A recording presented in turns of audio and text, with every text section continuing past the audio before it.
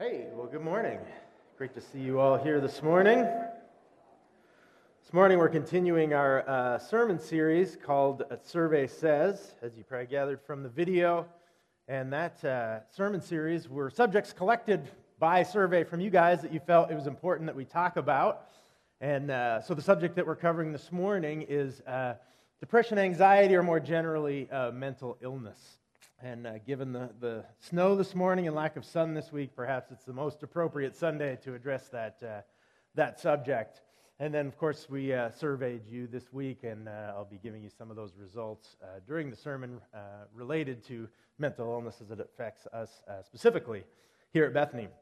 And so I have to admit, this is probably one of the more difficult sermons I've ever had to prepare for, because normally when you're preparing for a sermon, you have either a passage of Scripture that you're going to expound from and draw truth from, or you have a topic, like righteousness or forgiveness, and you're going to look at that theme through Scripture and then draw principles and application from that. But when it comes to this subject of mental illness or depression, it's not a subject that is addressed directly in Scripture. It's dealt more with by example and metaphor and perhaps collected wisdom that applies in multiple situations, and we'll look at some of that today. So it's a bit more difficult, and it's one of the reasons, actually, that Christians struggle a little bit or don't talk about this subject because it's not directly dealt with in Scripture, and so there is a bit of a silence on the subject in the church in general. But it's something that I think is really important. I agree with you all who said it's important that we address this issue because it is so prevalent in the culture. 300 million people worldwide suffering from severe depression, 15 million major diagnosed depressive disorder, or 7% of the population. 15% of Americans are taking medication to deal with specifically depression.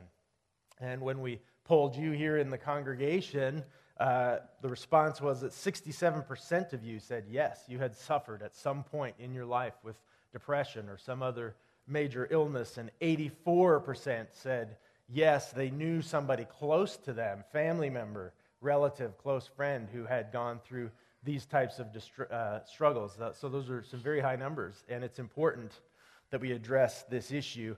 It's also important because there's mounting research that this is on the rise in our culture, and that our culture actually produces depression, anxiety, and mental illness like candy produces tooth decay.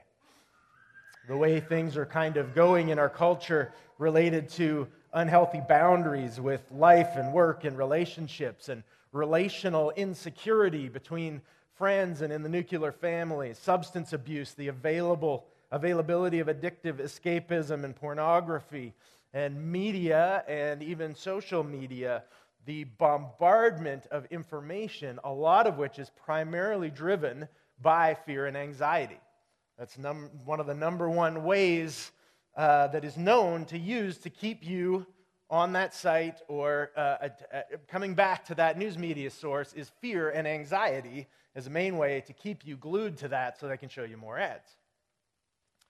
And so these things, and then with social media, these things start to breed, there's definitely a correlation, and now they've discovered causation even with increased usage of social media is increased experience of depression in the general population because of things like comparison and negativity and fear and anxiety driving some of those sites as well.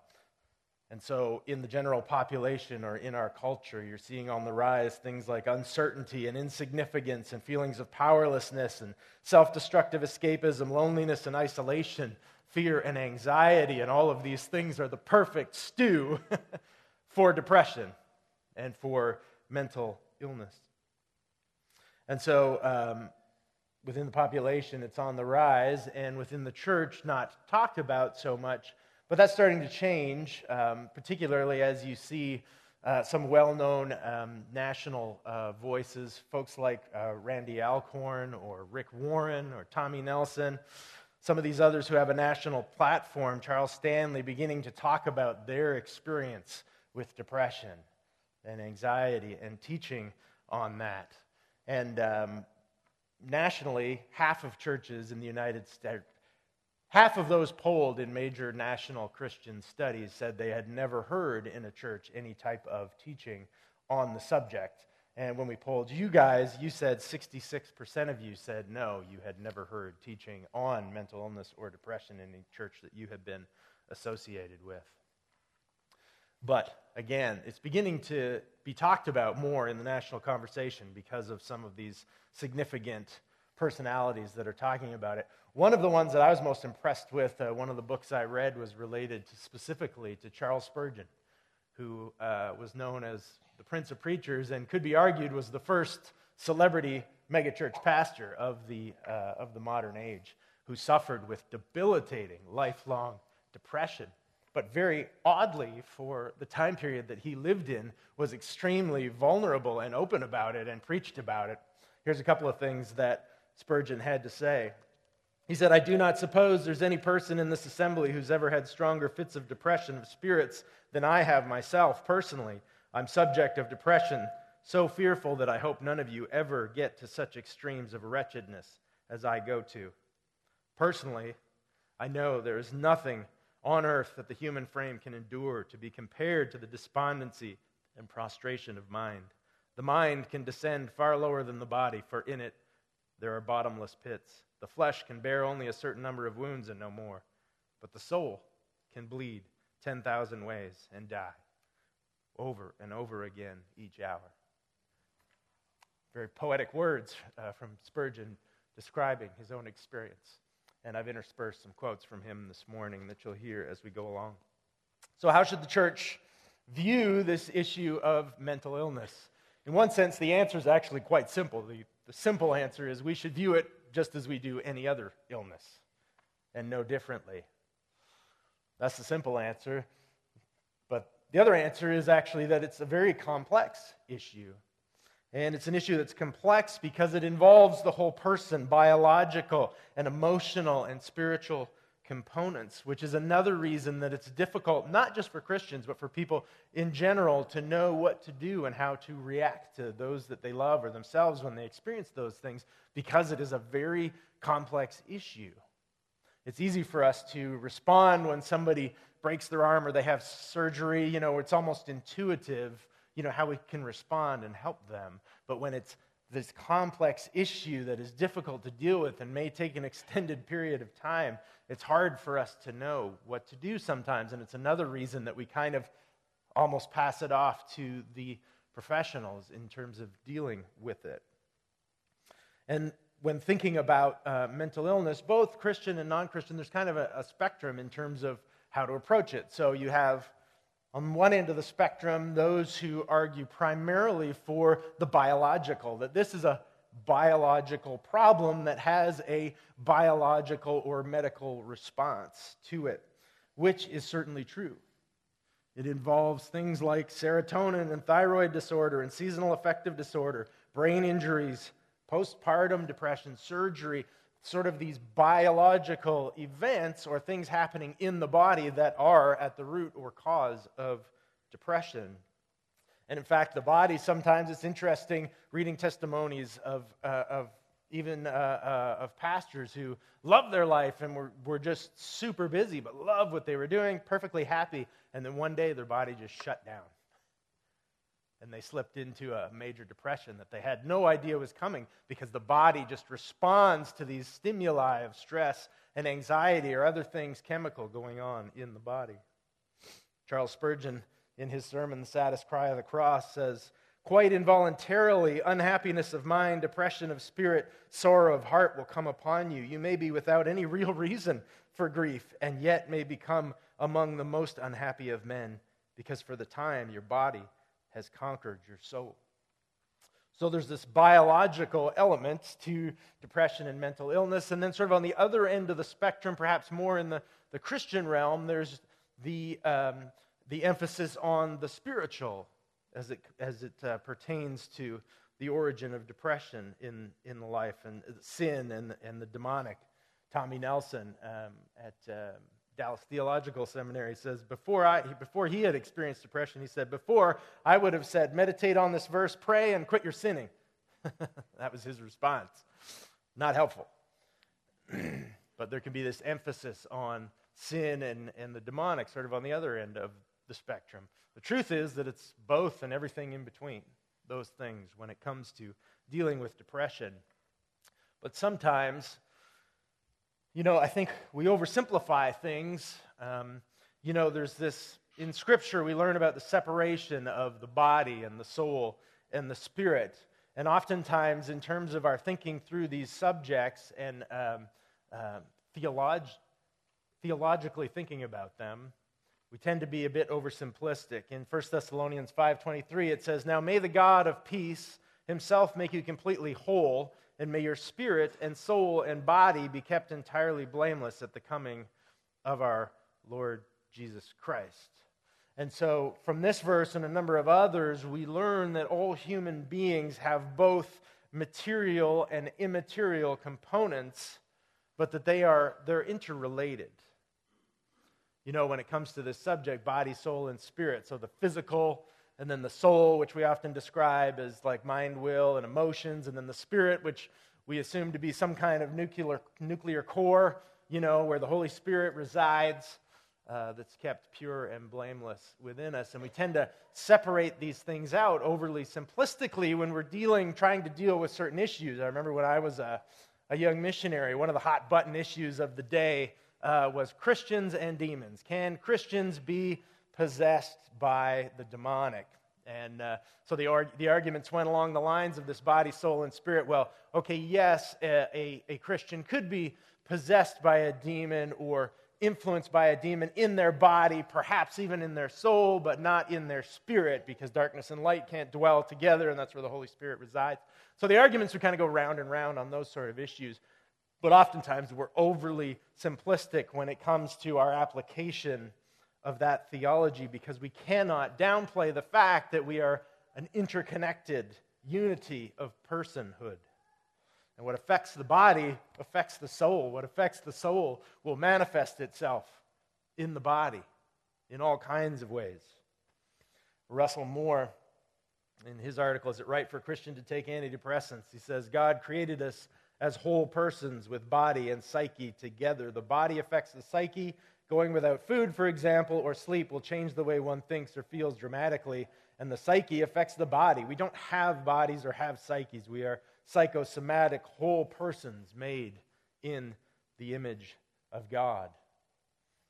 Sarah Robertson, in her provocatively titled testimony article, "I Love Jesus, but I Want to Die," said this: "People also don't understand the physicality of depression. A lot of people don't know you're in physical pain. People think you're just sad. For a lot of people, if you're just sad, you're lucky. If you just feel this awful numbness, your chest hurts. A lot of people get diagnosed with depression when they go in thinking they have heart problems because they're having actual chest pain. It's linked to severe chronic illnesses like fibromyalgia and autoimmune disorders. For me, in my worst seasons of depression, I've had constant migraines that lasted for days. You're puking your guts out. You have no energy and can barely get out of bed. Your head is foggy." And so we're these whole integrated persons, and it's very complex in terms of how mental illness and depression affects us. So when we're looking at treating this and thinking about it just in generally and also as Christians, we do treat both the spiritual and the biological. So talking about doctors and medication, sort of this biological treatment of biological symptoms. I would say this: I don't understand what stigma exists regarding. Why does that crack me up? Regarding taking medication. If you're willing to take pain medication for anything else, why not for mental pain? I don't understand it. There's no scriptural injunction against that, because there are physical and biological issues that are at play. Again, thyroid disorder, serotonin, acetyl-L-carnitine, these things that we know that get out of whack in the body chemically or in our biological response to things that are going on in our lives. And so these issues may be at play. And the medication that can be prescribed for these things deals with or removes these physical symptoms so that you can deal with the underlying issues at work. It's not a rejection of the work of the Holy Spirit in our lives. It's like taking a pain med for a toothache that you just can't bear the pain of. It's numbing that pain so that you can get to the doctor to then have the surgery to take care of the underlying issue that's causing you that pain. And medication, when it comes to mental illness, is the same thing. And one thing that we want to be very clear about is that regarding sort of this issue of sin in the actually, no, I don't want to go there yet. But it's like taking these pain meds to numb this so that we can so that we can seek counseling and help in our lives. So regarding that, sort of moving more to the spiritual regarding counseling, again, there can be sort of the stigma out there. There's a lot of Christians that feel like going to a psychiatrist or a therapist is like King Saul going to visit the Witch of Endor. You know, it's sort of the stigma that is attached to it at times. But it's this counseling that allows us to look at these underlying and contributing issues, whether it's relationships or schedules or habits or substance abuse or grief or abuse that we suffered when we were young, these things that can be causative in dealing, in manifesting depression and mental illness. And the encouraging thing about going to see somebody and talking about these things is, for us, it seems so overwhelming and it seems so out of place. But when you go and talk to somebody about it that's a professional in these areas, they deal with it every day. It's commonplace to them, and it can be so encouraging to seek out that counseling. And so regarding sin and the demonic, it's in counseling, pastoral counseling, professional counseling, psychiatric care, that we can deal with these underlying issues so that we can find long-term health and healing when it comes to mental illness.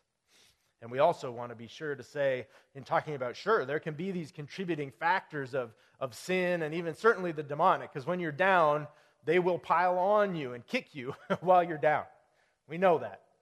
That's what Satan's whole purpose is in life. And so that can be involved, but we want to make sure that we distinguish that from having or dealing with mental illness and depression. It is no sin to have mental illness or depression. It's not an issue of sin, even though there may be sin issues involved, either with you or people in your life that have caused this to happen. Again, Spurgeon says, "No sin is necessarily connected with sorrow of heart, for Jesus Christ our Lord once said, 'My soul is exceedingly sorrowful, even to death.' There was no sin in him, and consequently none in his deep depression. Depression of spirit is no index of declining grace." I agree with him wholeheartedly. So counseling can help us in this spiritual element, or in the soul and the spirit, dealing with these issues that are non-biological but may be manifesting in the biological, to help us figure out what's going on and to deal with them long term. And so one thing I want to say about that as well is in terms of dealing holistically, biologically and spiritually with these issues that manifest in our life, we also want to keep before us a clear picture of what normal Christian life is like, and perspective on what our expectations should really be in life. Again, Russell Moore in his article, "Is it right for Christians to take antidepressants?" I like what he says. He says, "The normal human life isn't what is marketed to us by the pharmaceutical industry or by the lives we see projected on movie screens, or frankly by a lot of Christian sermons and praise songs. The normal human life is the life of Jesus of Nazareth, who sums up in himself everything it means to be human. And the life of Christ presented to us in the Gospels is a life of joy, of fellowship, of celebration, but also of loneliness and profound sadness, of lament, of grief, of anger, of suffering, all without sin. As the Holy Spirit conforms us to the image of Christ, we don't become giddy or much less emotionally vacant. Instead, the Bible tells us we groan along with the persecuted creation around us. We cry out with Jesus himself, experiencing with him often the agony of Gethsemane. And paradoxically, along the way, we join Jesus in joy and peace. The human emotional life is complicated, and a regenerated human emotional life is complicated as well. So we always have to keep that reality before us. So how can we help those who are struggling? 70% of you that we polled said you felt somewhat or strongly agreed that you could support somebody who was dealing with mental health issues or depression. 44% said somewhat or strongly agree that they felt loved and supported by their faith community as they were going through these issues. 30% were neutral on that one. 26% said somewhat or strongly disagree that they felt loved and supported when going through some of these issues. So those are higher than the national average when it comes to these issues. But it is something that we continue to struggle with as a church, is how can we help those who are dealing with these issues that can be complicated and difficult for us at times. And in Christian Counseling Today, the Church in Mental Health, what do the numbers tell us? It says this: 70% of Protestants with a mental illness wanted fellow church members merely to get to know them as a friend. For consistent church attenders, that number climbed to 78.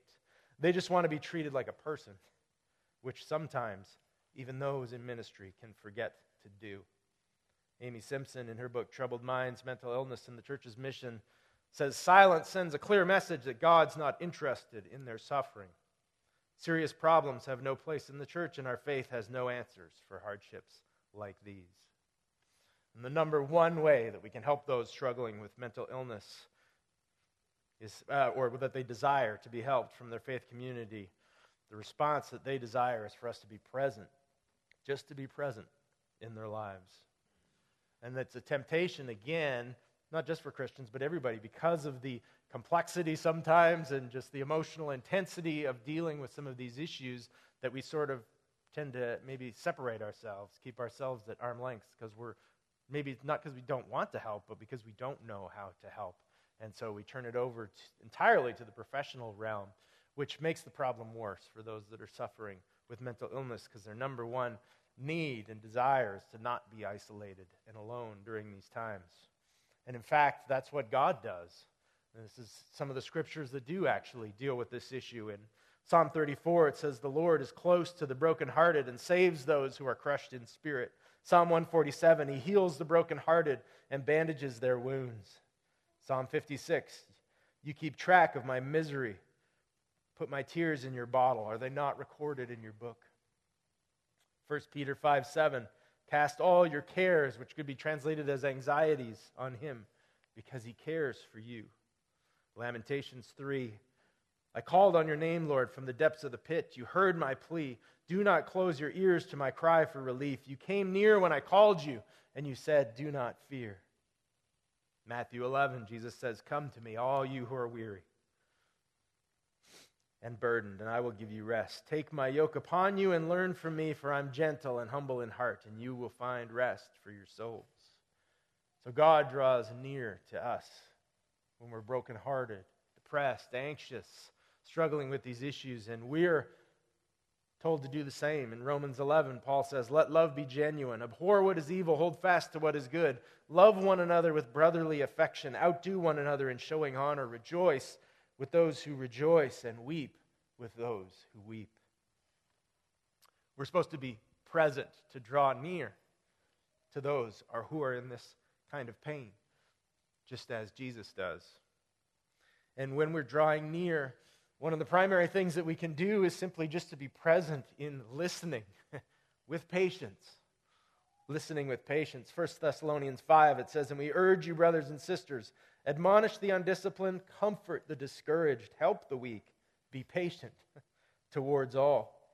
C.S. Lewis, in his book, The Problem of Pain, says mental pain is less dramatic than physical pain, but it's more common and also more hard to bear.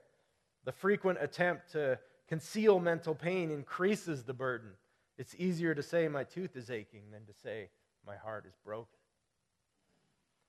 It can be hard to talk about, and it takes time to get it out and to process it. Randy Alcorn, in advising those who want to minister to those dealing with depression, as he had struggled with in his own life, he says, "Don't begin with something's horribly wrong or lecture them. Let them talk about and express their experience.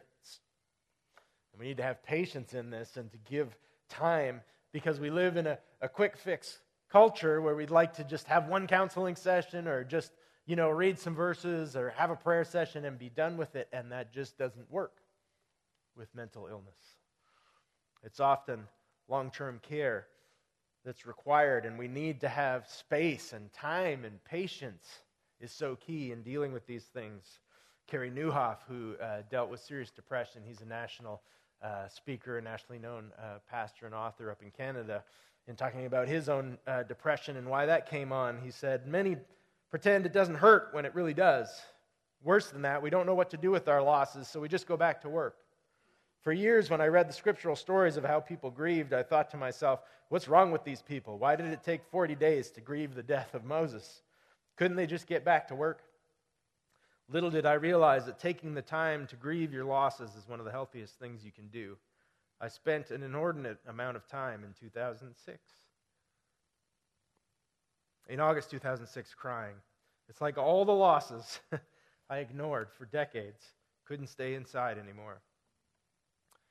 And once they left, I found closure, even healing. Now I pay much more attention to feelings of loss. I pray about them, I process them, and shed tears over the deep ones. And then I move on, so much healthier.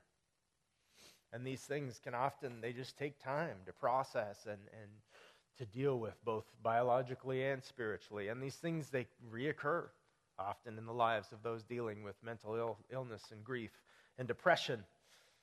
Many things can cause reoccurrence of these things. Seasons, smells, events that happen in your life can cause these things to resurface as they remind you of something that you experienced once before in your lives. Zach Eswine, in his book, Spurgeon's Sorrows, says, when we find ourselves impatient with sadness, we reveal our preference for folly, our resistance to wisdom, and our disregard for depth and proportion. And another thing that Scripture deals with is this issue of Sabbath. We need to have rest in our lives. We need to push against this culture that is creating this stew that's causing it to be an issue in increasing measure, depression and anxiety, and Sabbath rest and giving yourself time to rest and to process and to be present and mindful in how you're living your life is so important. It's one of the things we highlight, one of the reasons we highlight that every summer in our church, the last couple of years in July, taking Sabbath as a church, because we want you to know that's what culture we need in our culture. We need it in our church, and we need it in our lives. We want you to have permission to do that, to know that that's part of our culture, that we need rest and Sabbath as we're commanded in Scripture to do if we're going to live healthy lives. We also, in being present and listening and just being patient and giving things time, we also need to encourage. One of the scriptures that does actually deal directly with this issue of depression, anxiety, and mental illness is Proverbs 12:25. In some translations, like the New King James, it says, anxiety in the heart of man causes depression, but a good word makes it glad. And so we're supposed to come with encouragement when we come and we're listening and we're spending time and drawing near. We don't want to come with necessarily our judgments and our moralizations and our oversimplifications of what this person has gone through in their life and what they're experiencing. And unfortunately, Christians can quite often, they can go medieval and dark ages on you in pretty quick order. Kind of like Job's friends gathering around, seeing his misery and saying, there must be some huge sin going on in your life, brother. Not helpful. Nor is comparison encouragement. Now, I've heard this many times. The type of encouragement that's like, hey, man, I work 80 hours a week. My wife and my kids hate me. My neighbor shot my dog. I don't know what you're depressed about, man. Life is just hard. That's not the kind of encouragement that we're talking about. And that devalues what that person has experienced in your life that you may not know, or how they're wired differently than you are, and how different stimuli and different events in their lives may be affecting them that might not affect you the same way. And so we need to have love and patience in being encouraging. Again, Brother Spurgeon says, especially, judge not the sons and daughters of sorrow, Allow no ungenerous suspicions of the afflicted, the poor, and the despondent. Do not hastily say that they ought to be more brave and exhibit a greater faith. Ask not, why are they so nervous and so absurdly fearful? No, I beseech you, remember that you understand not your fellow man. And the word of encouragement, bringing a real word of encouragement, can really be significant in the life of somebody that's struggling when we're drawing near to them and bringing encouragement. Again, Sarah Robertson, who I quoted earlier, talks about this and people drawing near and bringing that word of encouragement, how significant it can be. She said, there were those moments where God would do something that would break through my darkness enough that I could keep going. I showed up at the doorstep of a family I knew about 10 o'clock at night. It was hot, and I literally walked in their living room, and they could instantly tell something's wrong, and I told them I'd been self-harming myself. And they said, okay, you're going to stay with us for a little bit. So they just had me stay with them, cook with them, and treated me like family. And one of the things they said that night that was so powerful, after I told them I was scared,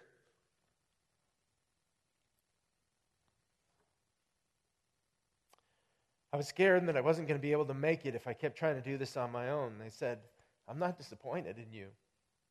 And that was crazy to me. I couldn't wrap my mind around it.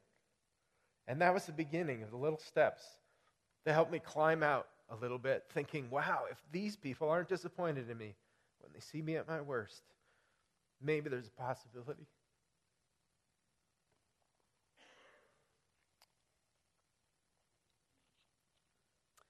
Maybe there's a possibility that God isn't disappointed in me.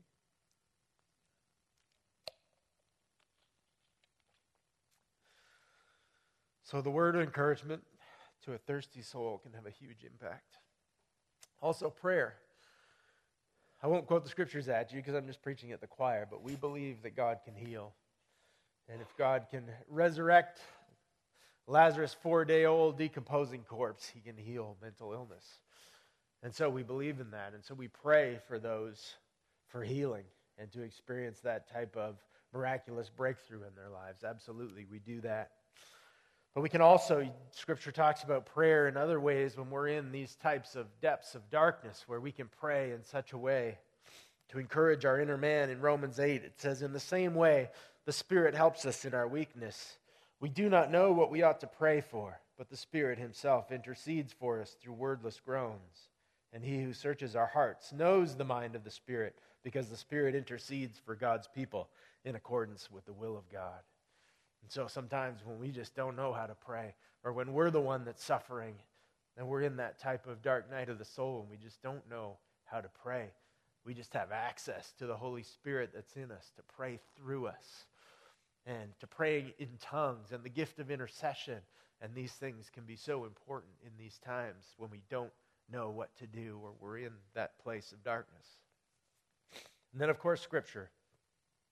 When it comes to helping others, Scripture can be so helpful for those who are dealing with it. Oftentimes where Scripture does help us in terms of some of this depression and mental illness is what it does is it gives us examples of the human experience so that you can know that you're not alone, and that those that God loves and those that God uses have been through those things that you've gone through.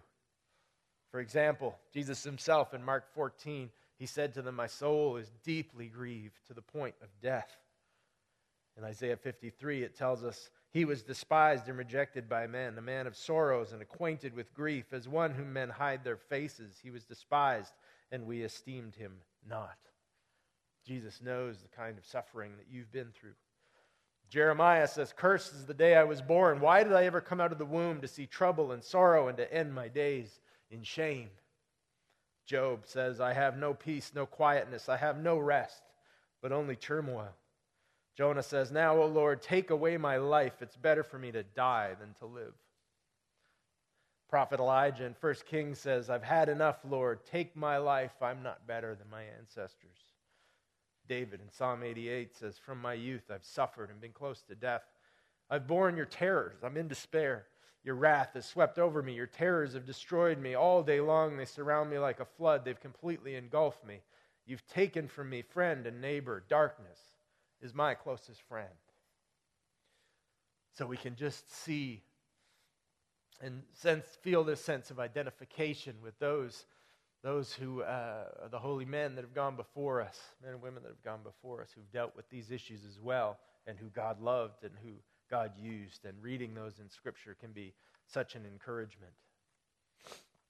And also, there's the encouragement through Scripture that we know that these types of sufferings and enduring through these types of things can be used so powerfully in our lives. In Ecclesiastes 7, it says this: "It's better to go to the house of mourning than the house of feasting, for this is the end of all mankind, and the living will lay it to heart.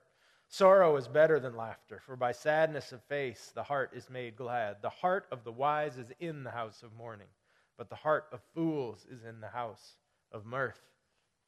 Again, Spurgeon says, "Those who've traversed the howling desert have things to say that nobody else really can." Those who've endured that dark night of the soul, or like Jacob, who wrestled with God and walked with a limp for the rest of his life, they have something to contribute to us. And those of you that endured these things have something to contribute to us and to others who are suffering that none of us can, who haven't endured those types of things. And then, of course, ultimately in Scripture, we have our ultimate hope that we see in the Scriptures and in Christianity, that no other place on this earth will be able to provide us the type of ultimate hope that we find in God. My favorite passage in Revelation 21, 3 and 4. "And I heard a voice from the throne saying, 'Look, the residence of God is among human beings. He will live among them, and they will be his people. And God himself will be with them, and he will wipe away every tear from their eye. And death will not exist.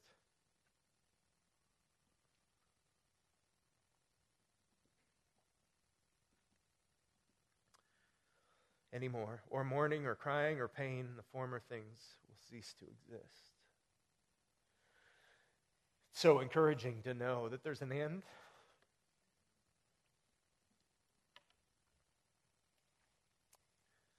When we suffer this kind of pain, that it will end. And in 2 Corinthians 4, it says, "Therefore we do not despair. Even if our physical body is wearing away, our inner person is being renewed day by day. For our momentary light suffering is producing for us an eternal weight of glory, far beyond all comparison, because we're not looking to what can be seen, but what cannot be seen. For what we can see is temporary,